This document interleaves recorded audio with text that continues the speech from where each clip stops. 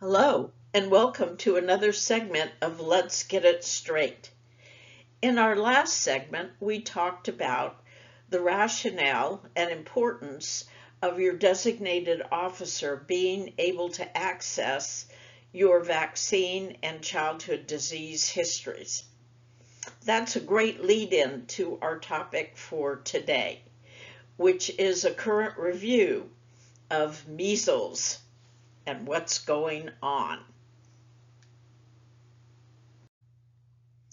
Our objectives for today's session: to review a history of measles, understand how measles is transmitted, discuss current outbreaks in the U.S. and worldwide, cite why outbreaks are occurring once again, list signs and symptoms of measles, review issues with preventative vaccine, and understand the complications that can be associated with measles. So let's talk about the history. We know measles is a respiratory disease, airborne transmission, and it's caused by a virus. It's actually considered one of the most contagious diseases today. Measles has been around for over 1,000 years, and millions of people worldwide contract measles each year, and thousands die as a result of contracting this disease. It was in the 9th century that a Persian doctor published one of the first written accounts of measles as a disease. In 1963, measles vaccine was licensed in the United States, and beginning then, measles vaccine administration programs were established across the country. Measles is clearly an airborne transmittable disease and spreads when infected people cough or sneeze. People can spread the measles virus 4 days before the rash appears and for 4 days after it appears. Measles as an illness is still common in many other countries. In fact, the World Health Organization is predicting that more than half the world could face serious measles outbreaks by the end of this year. Anyone not protected against measles is at risk for acquiring this disease. So it is often brought to the United States from other countries by unvaccinated travelers who get measles while they are in other countries and then bring it back with them. Measles can spread to other people who are not protected, which sometimes leads to outbreaks.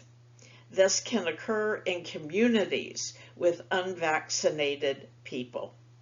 And currently, we are experiencing outbreaks in several states. So I dated this slide as of today, February 29th of 2024, because this is changing rapidly. New states are being added every single day.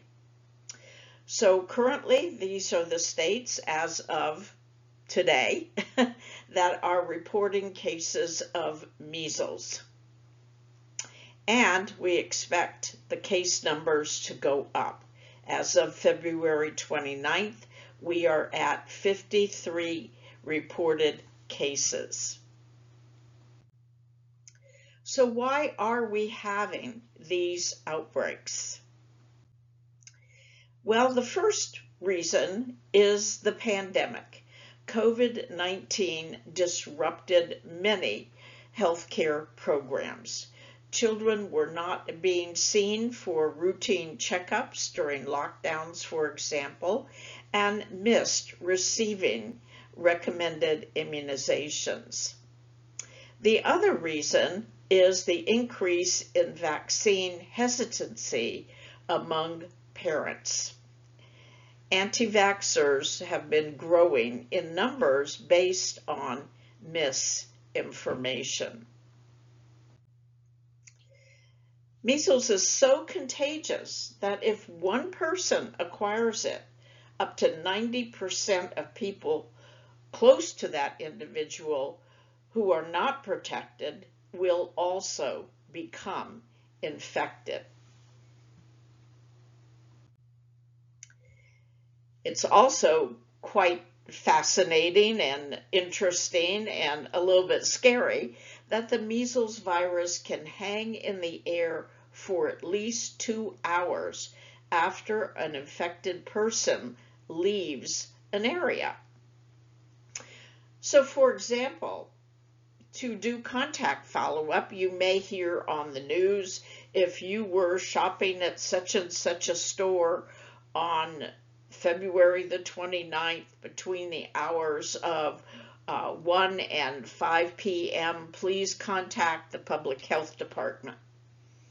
That will tell you that they are following up on a case of measles.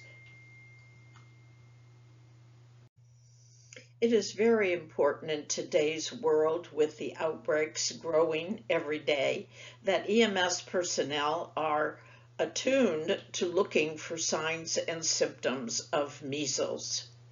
It will present with a high fever and cough, a runny nose, red watery eyes, conjunctivitis, and the dead giveaway that you're dealing with measles is the presence of Koplik spots, which are tiny white spots in the inside on the buccal mucosa. And of course, that fiery red rash. 3 to 5 days after symptoms begin is when the rash will appear. A person's fever can spike as high as 104 degrees. After a few days, the fever subsides and the rash begins to fade. But what has been forgotten about childhood diseases in general, but especially with measles, is the complications that can result from acquiring this disease. You know, we had such success with prevention vaccine programs that for all these years, since we got the vaccine in the mid to late 60s, everything seemed just fine. And people forgot what it was like before we had preventative vaccine. Common complications, ear infections and diarrhea. More severe complications, pneumonia, which occurs mostly in children, and encephalitis. Now, there can be long-term complications, one known as subacute sclerosing panencephalitis, or SSPE, and this can lead to death. So what is SSPE? It's a progressive neurological disorder occurring in children and young adults that affects their central nervous system.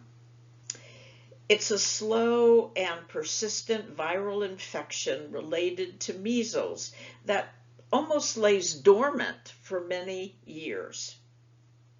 Most children with SSPE have a history of measles infection at an early age, usually younger than 2 years of age.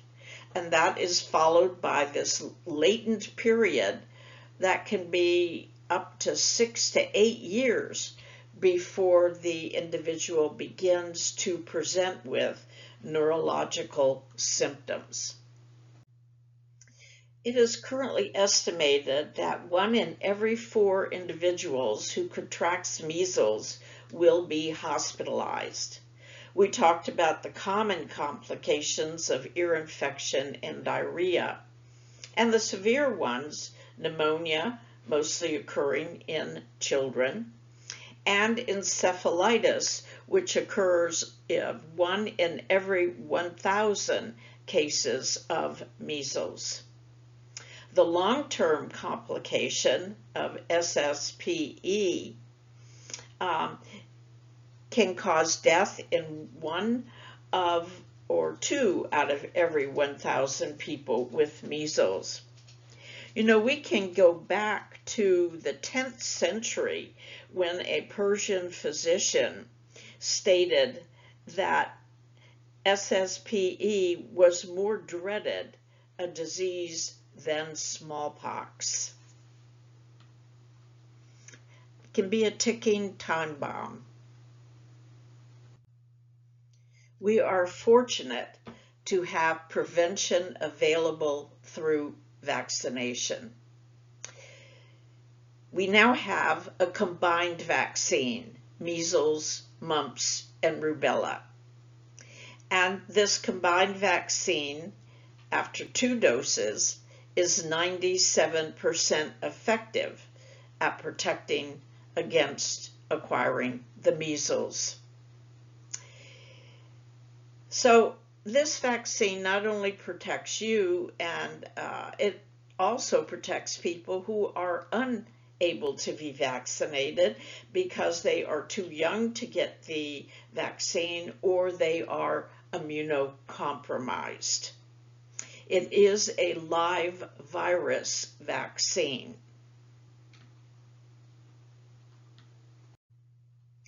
The vaccine recommendations for children: they receive their first dose 12 to 15 months of age, and the second dose is given when they are 4 to 6 years old.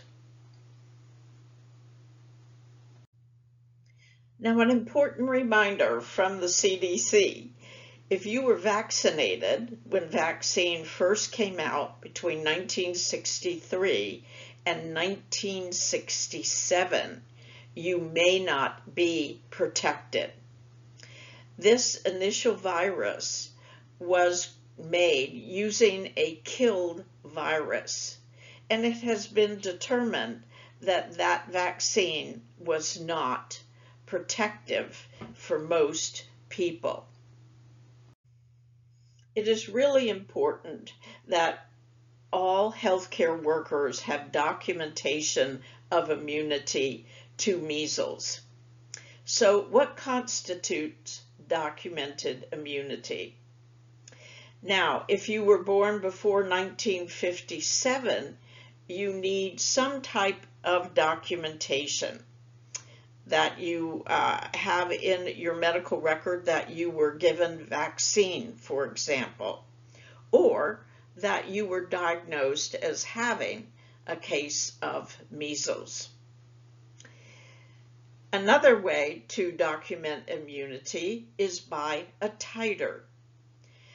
But it's important to really be familiar with reading the CDC guidelines in their entirety, because actually you do not have to do titers if someone is unsure of their status. A very important document are the CDC guidelines on immunizations for healthcare workers. First of all, EMS is clearly listed in the definition of being a healthcare worker. That is on page 2 of this document. And then on page 16, it clearly states that serological screening, a titer, need not be done before vaccinating against measles, mumps, rubella, unless the facility considers it cost effective.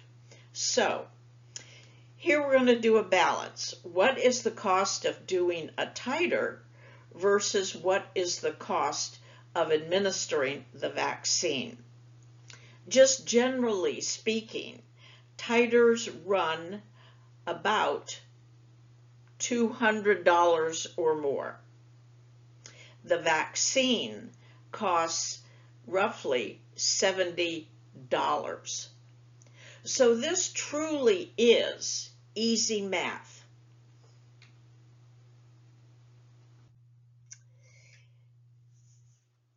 So if you were in the group that received your vaccine between 1963 and 1967, you should be revaccinated with 2 doses of live measles, mumps, rubella vaccine with the doses 4 weeks apart.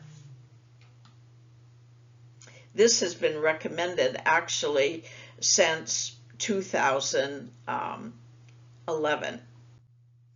It is especially important to note for women of childbearing age who are considering getting their measles, mumps, rubella vaccine. This is a live virus vaccine, and you would need to be counseled not to become pregnant for 4 weeks after receiving each dose of the vaccine. So what about if you are not protected? How do we define an exposure? Now, this could occur simply by transport of a child that is later diagnosed to have measles. If you are not protected, meaning you did not receive vaccine, or you have no proof of having had measles in the past, then we describe an exposure as spending greater than 5 minutes in the same room with someone diagnosed as having the measles. So if it is determined that you had an exposure to a patient with measles and you have no vaccination history and you have no history of having had the illness, then you can work for 4 days. But starting with day 5 until day 21, you have to go on work restriction, even if we administer vaccine following the exposure event. So day 1 through 4, you can work, but day 5 through day 21, you cannot be at work because that is the time you could be coming down with signs and symptoms of measles. And that is the time you pose a risk for transmitting measles to another person. So your department will have to replace you from day 5 to day 21. So when we are looking at the cost of post-exposure follow-up, please remember that replacement costs need to be included. So replacement costs probably at time and a half, versus if we have an unprotected individual and we know that and we vaccinate that person before an exposure occurs, it is far less costly to vaccinate up front than to follow up post-exposure. So now, with there being clearly outbreaks, cases of measles in how many states? 15 or more, we certainly need to give good consideration if we are not protected against measles. Remember, if you had measles as a child, you are protected, you have acquired immunity. But if you are not protected, really consider getting your preventative vaccine.